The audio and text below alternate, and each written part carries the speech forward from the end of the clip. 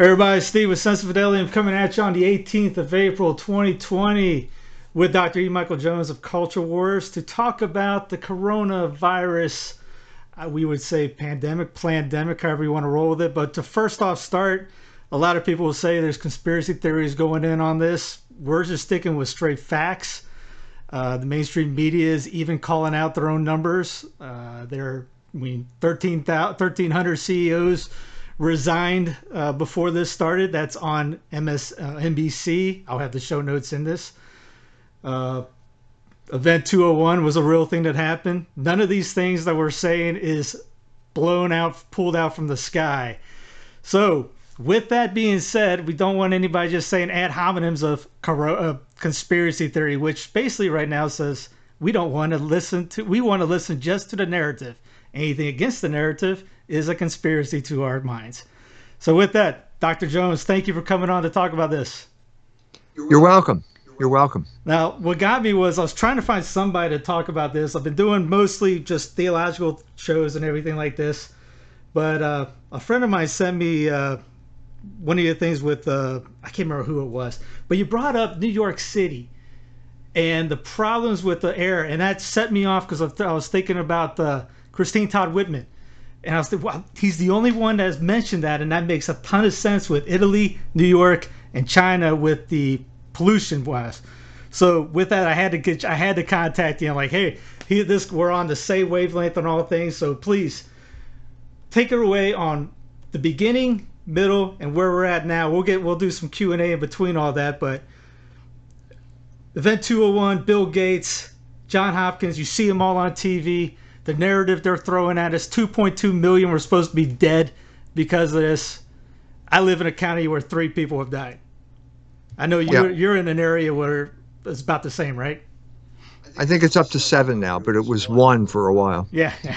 And it's not really clear that he died of the coronavirus.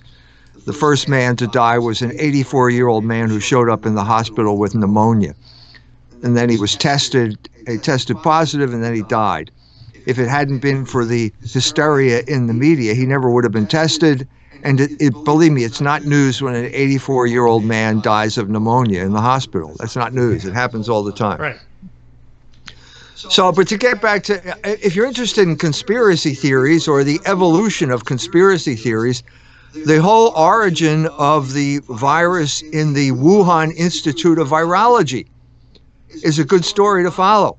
Mm-hmm. I wrote about this originally, wrote about it in connection with the arrest of Dr. Lieber, the professor of the chemistry department, chairman of the chemistry department at Harvard, and all the Chinese spies and secret Chinese army operatives who were working with him, who also got arrested. One guy trying to smuggle material out of Boston. So the story started to take off. Like, what's going on? Are you sure it's the wet market and not the Wuhan Institute of Virology? Immediately, almost immediately after anyone started saying this, an article appeared on, a segment appeared on Good Morning America. And then that got transformed into an article on ABC. And the title of the article was, "Sorry, Conspiracy Theorists, It's Not a Weapon," or not a bioweapon, or something like that, which shows that the mainstream media were interested in shutting down this avenue of inquiry from the very beginning. They had a particular narrative that they wanted to convey. Since then, the story has escaped into the mainstream news. So now the mainstream media are now taking this story seriously. So it turns out that it's not a conspiracy theory after all, but there are still a lot of unanswered questions. So just today I read that it turns out that Anthony Fauci's operation was funding coronavirus research at the Wuhan Institute of Virology. Mm-hmm. Does that mean that Anthony Fauci is the man responsible for this? Well, it could, but depends. We need to do some more research here. It's obviously, admittedly, it's difficult because not a lot of people read Chinese. Actually, a lot of people read Chinese, but they're all in China. The people over here do not, and so it's difficult to do research. But one of the sources I did see was a man who lives in China who does read Chinese, and he told the story basically of what's on the Chinese internet, which is that they started to do the research. They hired a number of people. One young lady started working there, and there was an accident, and she got splattered with bat blood or something like that. Then she got sick, but before she died, she was circulating among people in Wuhan. Wuhan is a major link for a major transportation hub in China. And transportation means also international transportation. And there is a major link between China and northern Italy. Because Italian Chinese sweatshops have set up operation in Italy so that they can use the Made in Italy label for their clothing. They don't employ Italians, they employ Chinese. So a lot of Chinese, I've heard a figure of 100,000 Chinese going to Italy to go to work. As you mentioned, 3 of the major hotspots are also areas where we have major air pollution. So Beijing, northern Italy, and New York City. New York City, although it doesn't qualify now as one of the worst places in the world, it had that unique event called 9/11, during which a cloud of toxic material went up into the air when the building came down, covered all of Manhattan, and people breathed it in. Came back to work much sooner than they should have because the government wanted to give the illusion that it was operating under business as usual. A lot of people inhaled that toxic dust. A lot of them died from it, and a lot of them are still alive, but with impaired pulmonary system. So, so to get back to the conspiracy story, I think this is the sequel to the big internet battle of 2019. That battle, if you remember, was about who's allowed to go on the internet, who's allowed to speak on the internet, and it largely revolved around a Jewish organization by the name of the Anti-Defamation League, who created this fiction called hate speech, which is similar to the fiction known as conspiracy theory. In other words, what hate speech is any speech that Jewish organizations like the ADL don't like. Conspiracy theory is any speech that the mainstream media don't like. So you're dealing with something similar. I think that the attempt to stifle the internet as a source of independent information failed. And I think this is a second attempt on the part of the oligarchs to regain control of the narrative, which they lost through the internet. And I think it's going to fail again. I think that it's clear that all of the reporting that made any sense was just amateurs for the most part, housewives, all kinds of people just doing little YouTube videos and spreading what they honestly felt was honest information. The main thing these people had going for them was not that they had a lot of money or not that they had a lot of correspondence all over the world, but they were just seeking the truth, which is more than you can say for the mainstream media, there's always an agenda there. It's always the oligarchic agenda of the people who own the media. Yeah, like the New York mass graves they're showing right now, that they're saying everyone's going to these things. That's been open for 151 years, and they bury somebody 5 times a day there. But yet you're thinking, oh, they're having half of Manhattan is getting put there right now. Yeah, so the result is that there's a reaction building now. The reaction has started. And people are starting to, the sky has not fallen. The numbers have dropped down to something that is similar to the yearly flu mortality rates.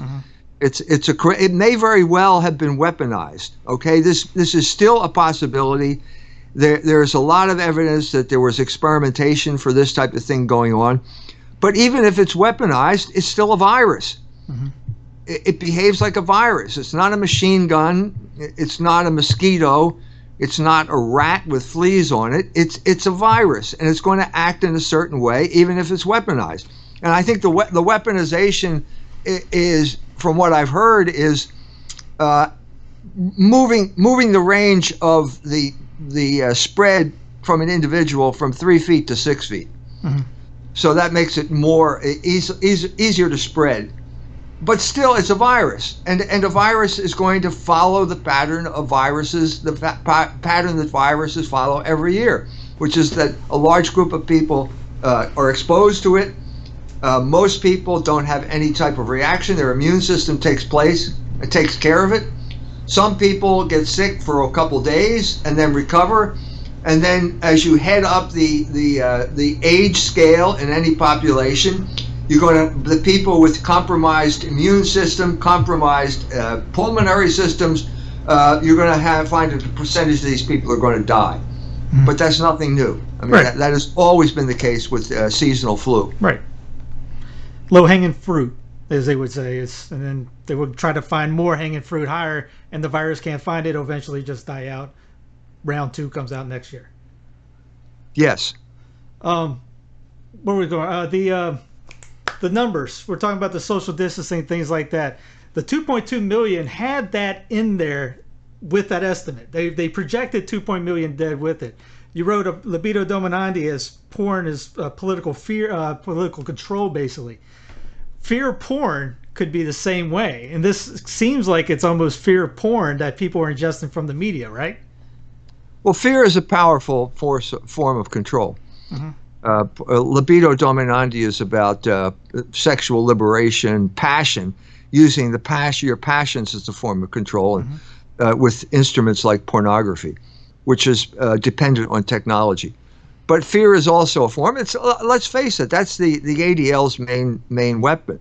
They try to instill fear into the Jewish population that Hitler is just around the corner, and this panics them, and then they get into mode where they send them money and so on and so forth. You see the same thing here with the coronavirus, and the mainstream media have been fear-mongering. Mm-hmm. And I think that was the other thing that's starting to emerge here is that there is a sort of you're seeing an oligarchic agenda now behind this thing. The main point in this oligarchic agenda is the one that's been in place ever since Donald Trump got elected, and that is, let's remove Donald Trump. Mm-hmm. That means this is the sequel to Russiagate and then the sequel to the impeachment. Mm-hmm. It is being instrumentalized and being weaponized to get rid of Donald Trump. Now, how are they doing that? Well, by maximal extension of the lockdown. Mm-hmm. Maximal lockdown and maximal extension of it. These are the strategies. Why is that? Well, because you're talking, the people who are most vulnerable here are Trump voters. This became obvious if you look at Michigan. Mm-hmm.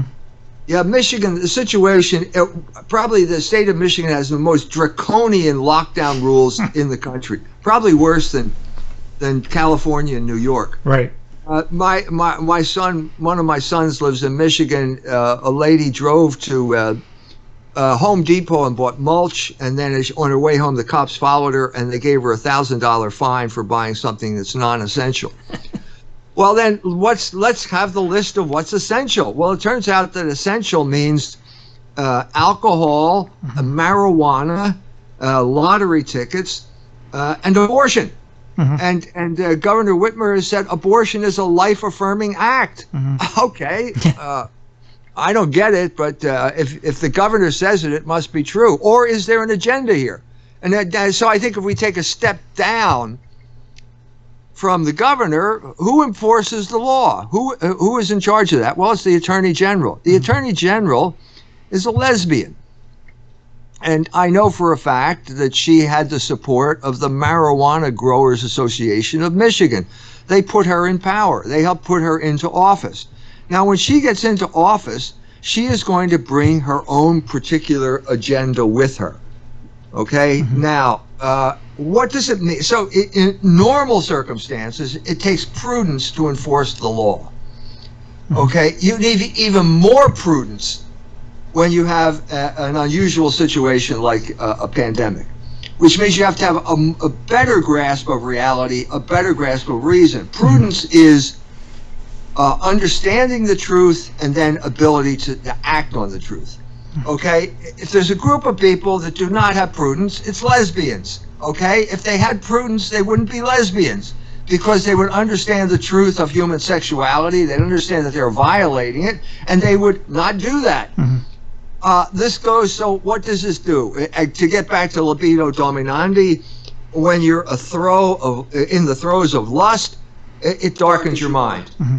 When it darkens your mind, you can't understand reality. You can't make prudent judgments. And this is what we're seeing. They didn't make prudent judgments. They made all sorts of, so you're going to have a draconian response to something. You're going to overreact because you don't have a clear sense of reality, the reality of the situation. And when you overreact, you're going to go after people you don't like. Well, it turns out that those people are the majority of the residents of the state of Michigan. They don't like them. They don't like them. Now, let's get back to who's going to be most affected by this. It's going to be the small entrepreneur. Mm-hmm. Let's take restaurants, for example. You know, restaurants, cooks, waitresses. The restaurant is shut down. These people they're not wealthy people. If they were, they wouldn't be waitresses, okay? Mm-hmm. They are living a precarious economic existence to begin with, and now suddenly you've shut them out from any type of ability to earn a living. Mm-hmm. What you're dealing with here are the people who, in many ways, maybe waitresses is not the best example, but people who are independent contractors. Mm-hmm.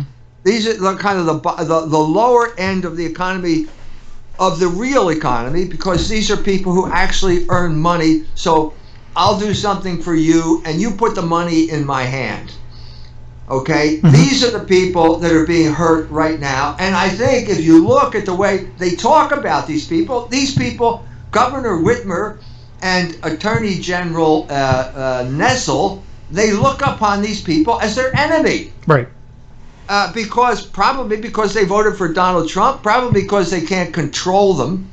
And so every homosexual is a proxy warrior for the oligarchs. That's a fact of life, okay? One way or the other, it's a fact of life, but it's especially true if a homosexual gets elected to political office.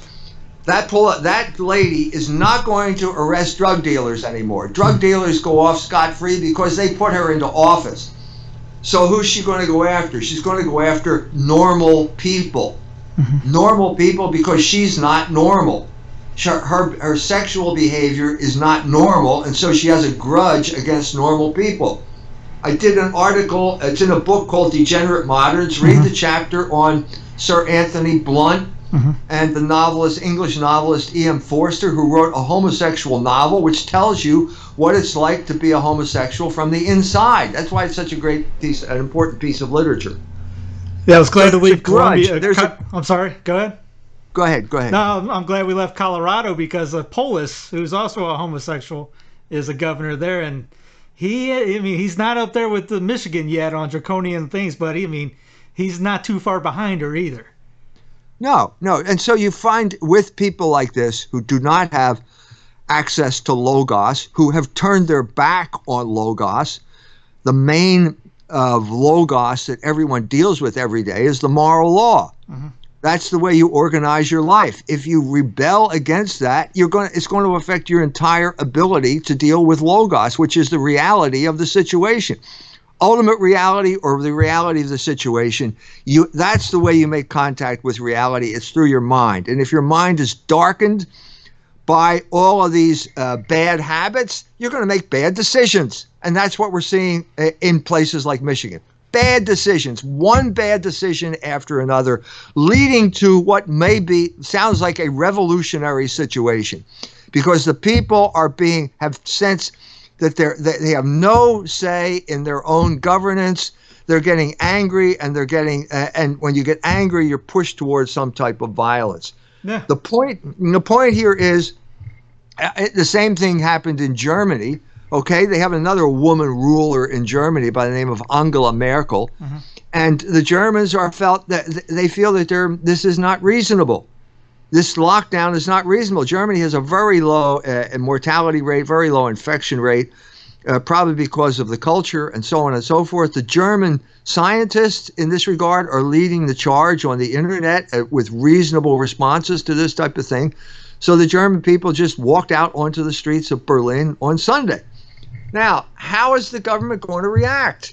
Well, they arrested the organizer, Beata Bonner, and she, according to her own testimony, was subjected to Guantanamo-like conditions after she got arrested. But then one day later, Angela Merkel says, "Oh, we're going to end the quarantine on May 1."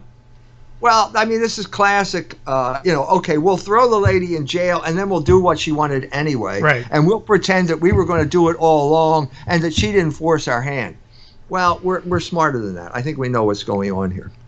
It's like the social distancing thing. They tell you, "Hey, this is worse because we told you that we saved you from yourselves by keeping you apart."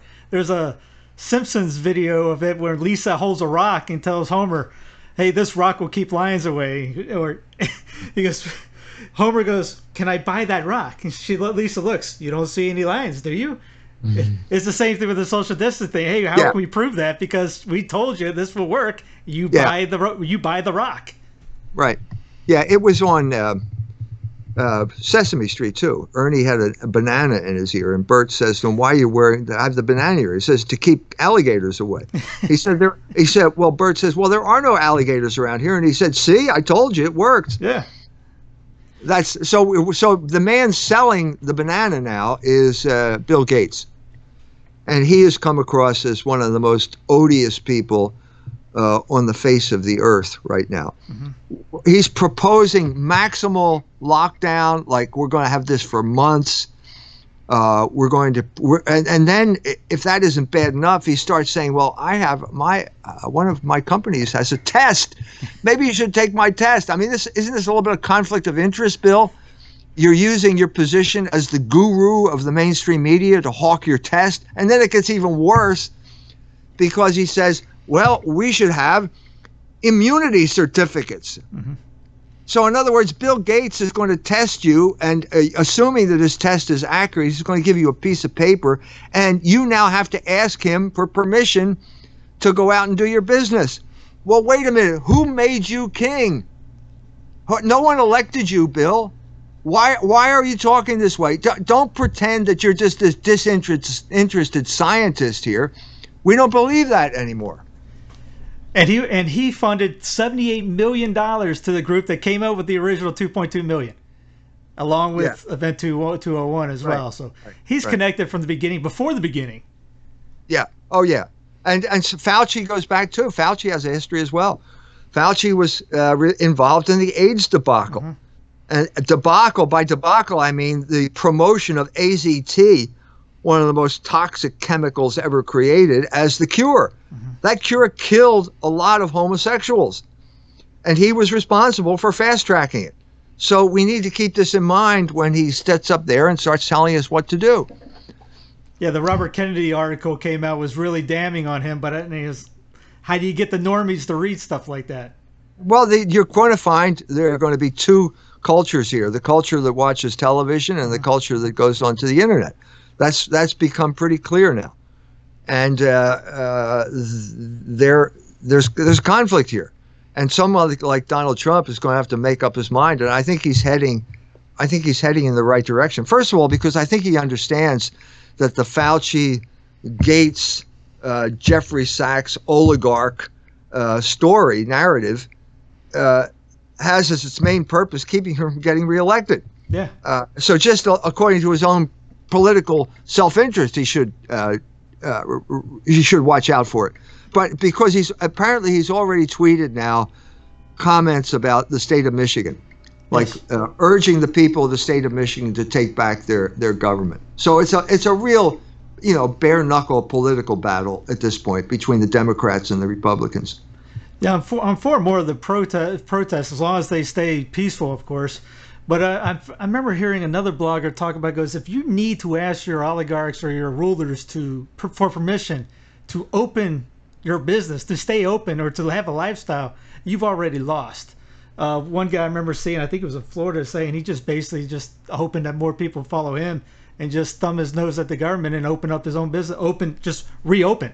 See, this is the point. The point we have to make here is that this is precisely the role of the government.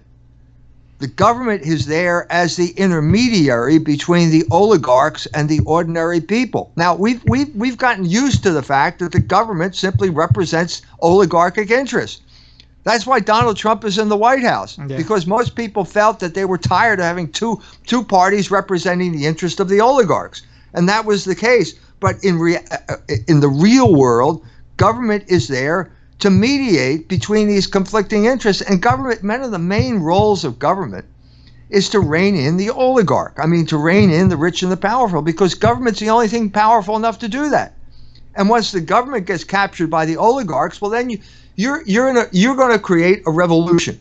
The people are going to give up. They're going to become despairing. They're going to give up hope, and they're going to start going out and shooting people, shooting themselves or shooting people. And I think largely that all of those mass shootings, we don't hear about them lately, but all of those mass shootings were expressions of despair on the part of people who felt that no one was listening to them.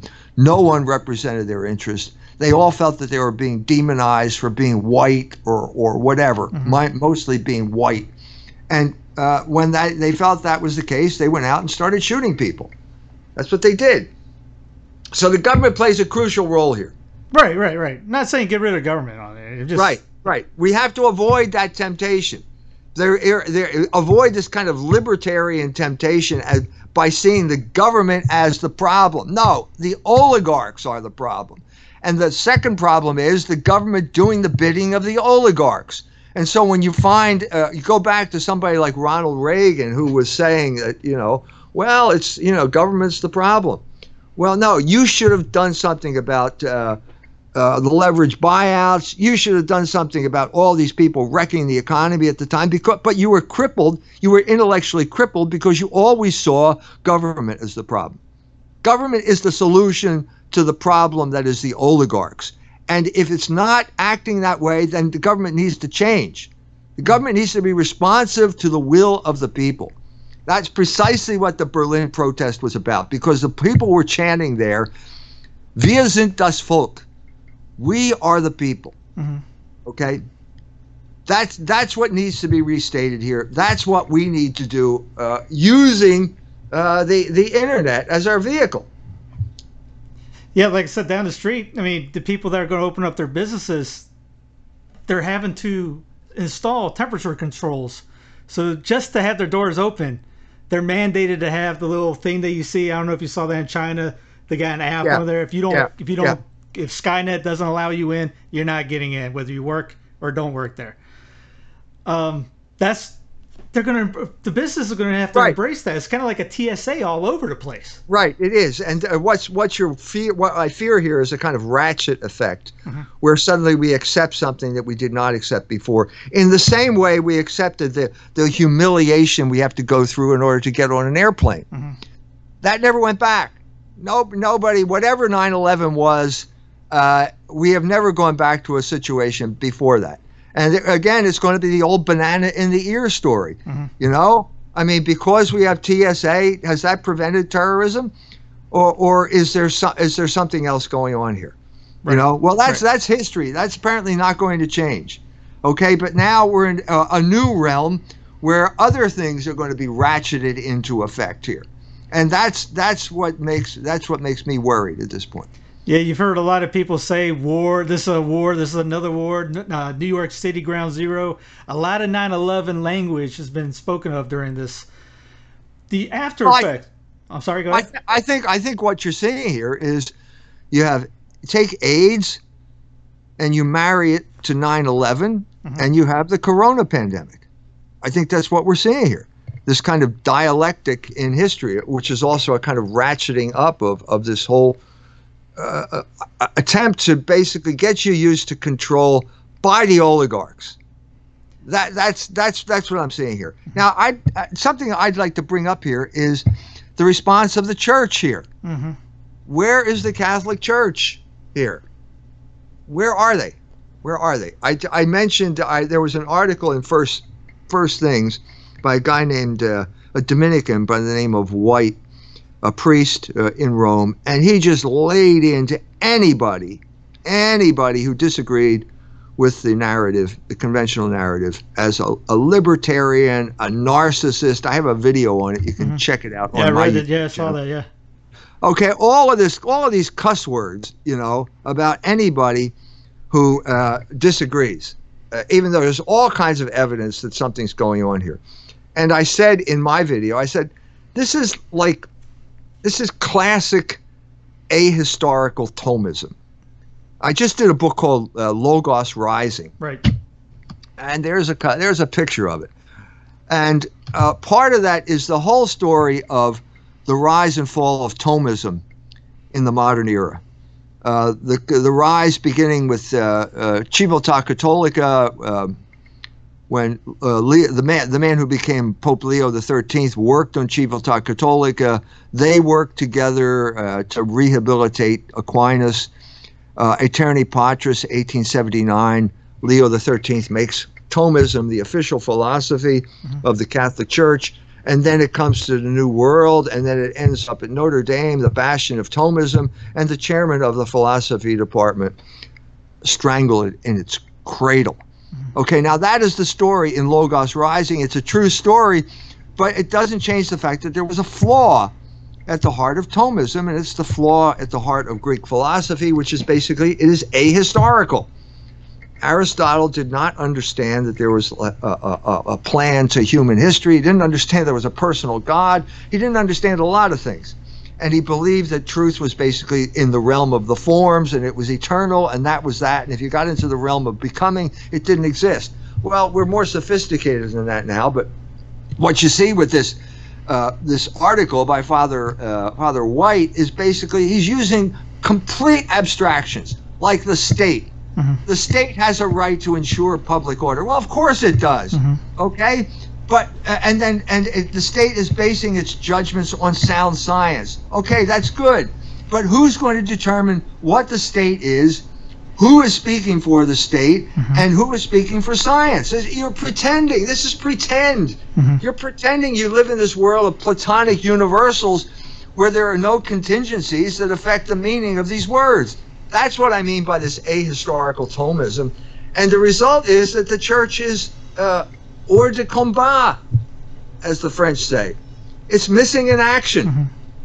Missing in action, and basically just sitting there in a kind of supine state of subjection, waiting for the state or some scientist to tell them that it's okay to say Mass again. Right, yeah. That's not a good situation. Couple weeks prior to that, their articles, they wrote first things, is the church essential? And the guy breaks down all these things that are open, A, B, and C stores, pot stores, porn, whatever, you name it. And it says at the bottom, the church is not essential.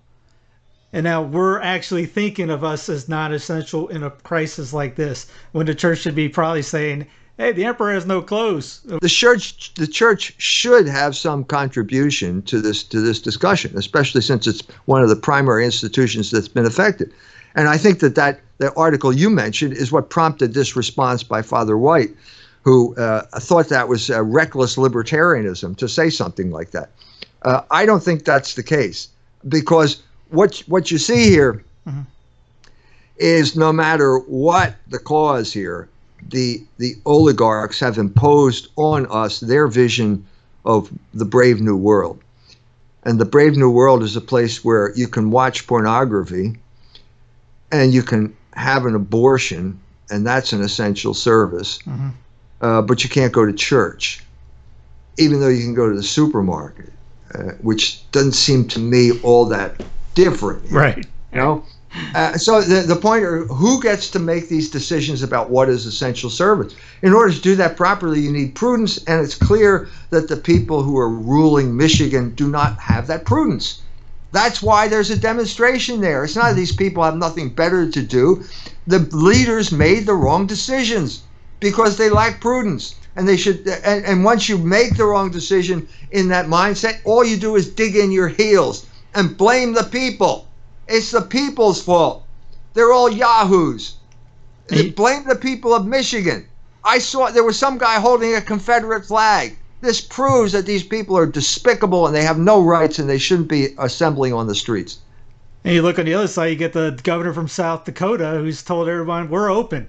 I'm letting my Right. people live. If they want to, they can take care of themselves too. I don't have to be their mom. We're not New York City. Yeah, and the point here is that guess what? South Dakota is different than New York City. I know that comes as a shock to you, but it's a big country. So the question is, I know New York is the most important. It's the center of the universe, especially if you live in New York. But what you're seeing here is generally that New York tries to impose its standards on the rest of the nation. Right. That is clearly what happened with abortion. Mm-hmm. It was the law. Bernard Nathanson talked about this. It was the law. The law was struck down in New York, and then that became normative for the entire nation. Okay, we're seeing a variation on the same thing right now.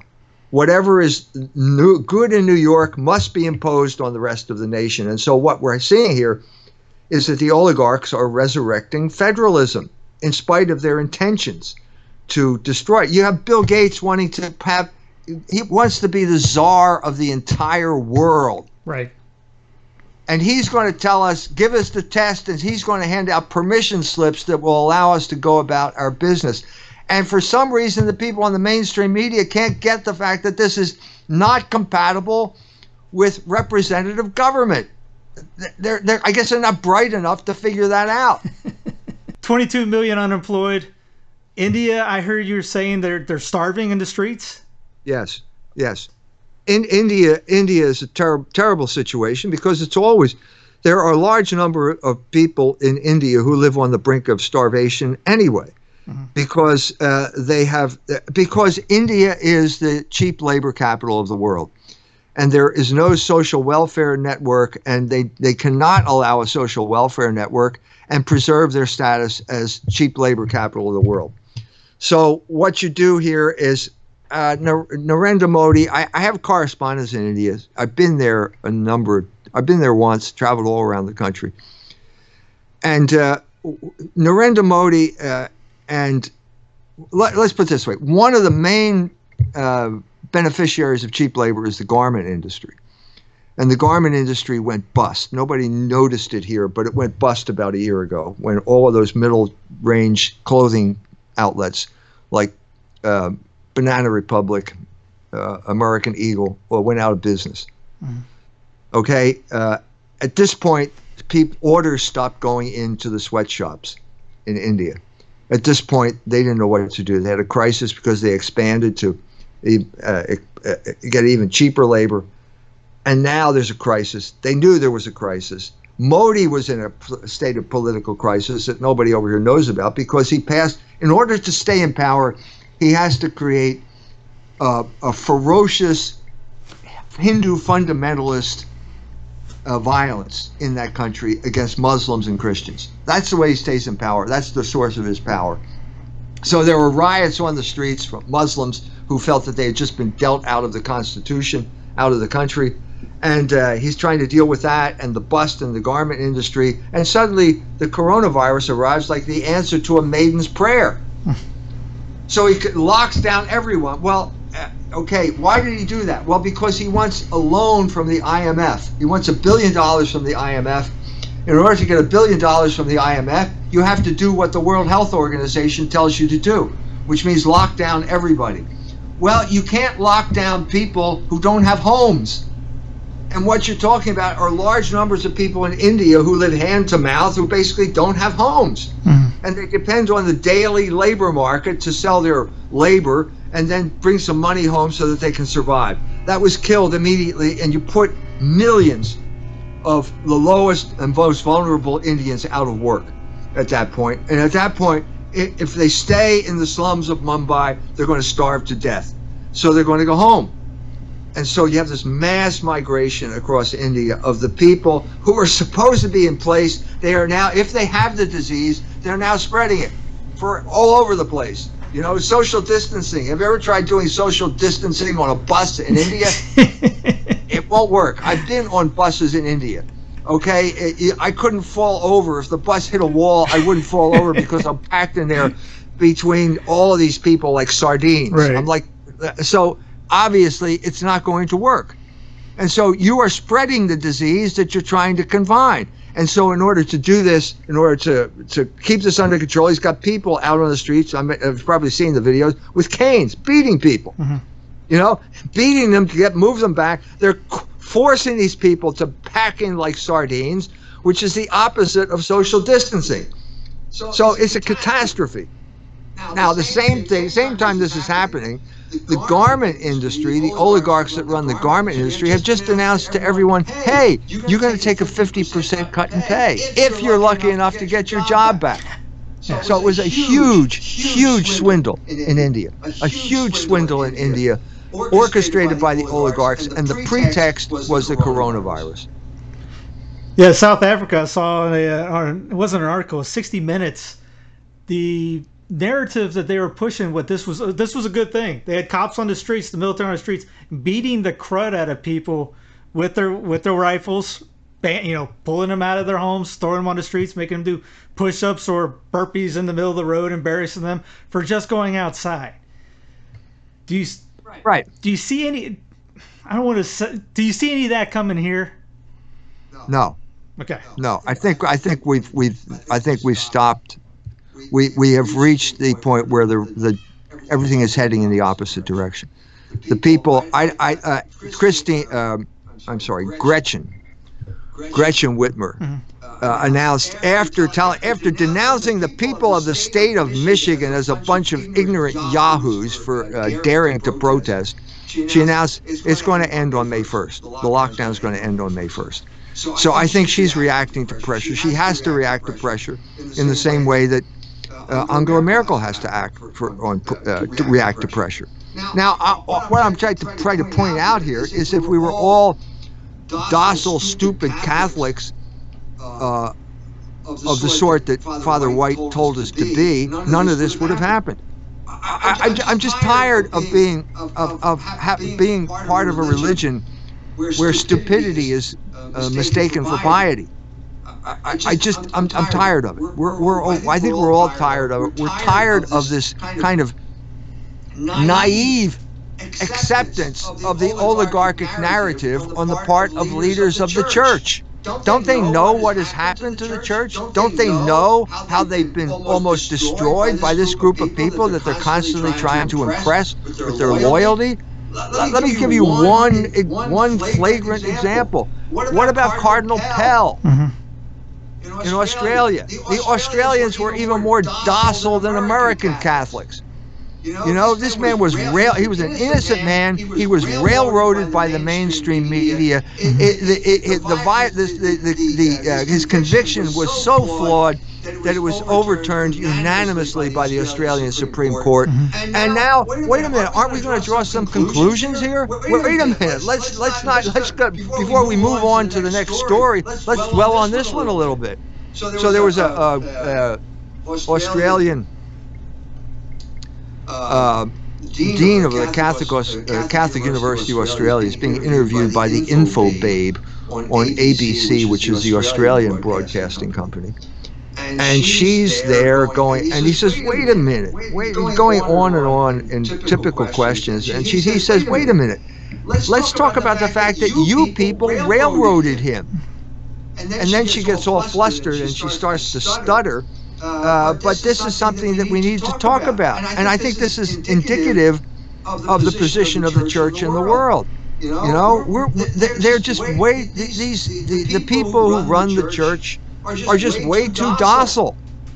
They are allowing the church to be destroyed because they're intimidated. And one of the reasons, as I said, I wrote this book is because one of the main intimidating factors is science.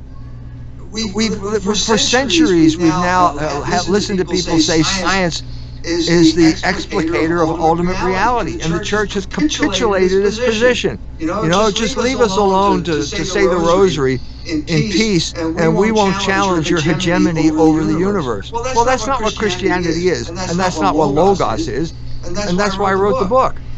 Would that be kind of like Americanism to its fullest right now?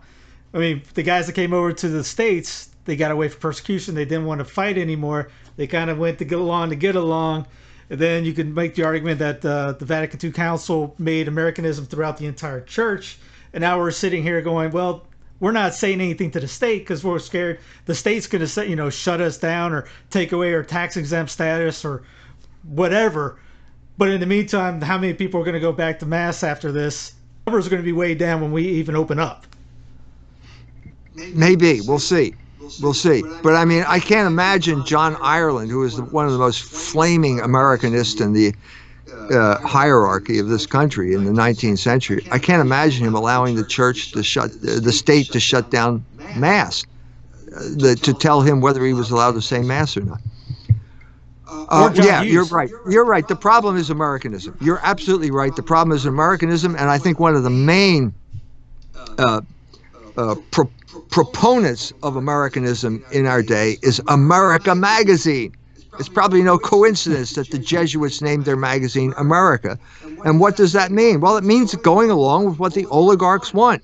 And the oligarchs are promoting homosexuality, and America is right up there cheering them on, with people like James Martin, who may or may not be a homosexual, but he's certainly promoting homosexuality and using America and using the Jesuit order to do this.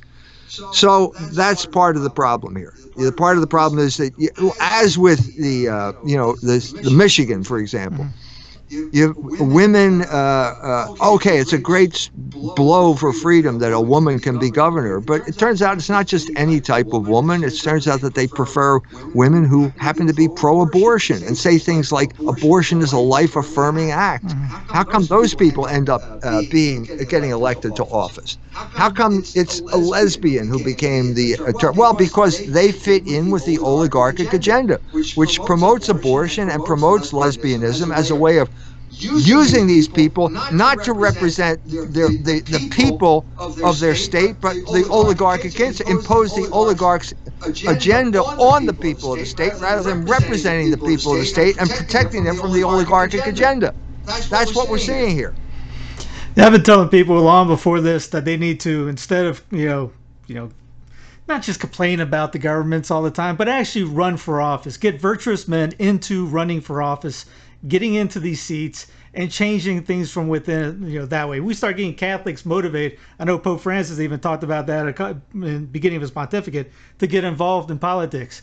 You don't see many. Listen, we have Catholics all over the political field. I understand. I'm talking about good guys. A Catholic. Joe Biden's a Catholic. What's going on here? I understand that. I'm talking about guys that actually have virtue, not Biden. You can't be a Catholic and represent the church's position and get elected to office in this country. It's that simple. It's that simple, and something's going to have to happen in order to end that situation. And maybe it will, maybe it won't. I don't know. So, just the closing thoughts on things. So, promote your book a little bit. Obviously, I'm one of those guys who would tell anybody to buy everything you've ever written. The books are fantastic. Thank you. Thank you. Well, this is the latest, and it's the latest, and it's basically what I was trying to tell you today. You can go to buy it at culturewars.com. The ad will pop up immediately when you go there. And I'm just saying, Logos is the foundation for representative government. We think people. Why do we think that people should be able to determine their own form of government? But because they're rational creatures. And rational creatures, if you do this in your life by conforming your life to the moral law, then you should be able to do the same thing about government. Of course, if you don't, if you're a slave to your passions, well, then you're going to wreck the government as well. But I mean, the possibility is there. And I'm saying we don't need.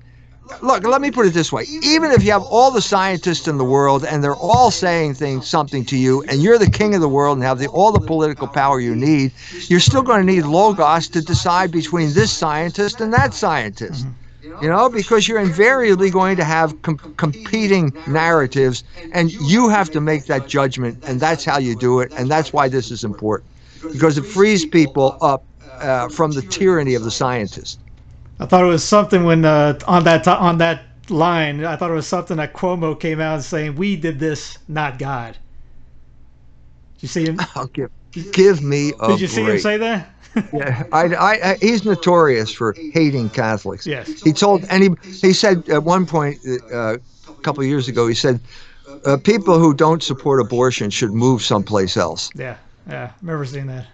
That would depopulate your entire state, fella, except for the Greenwich Village, probably, and the Upper West Side. But anyway, that's another story. I understand. This is. Well, anyway, Dr. Jones, I appreciate it. Thank you very much for your time. My pleasure. Bye.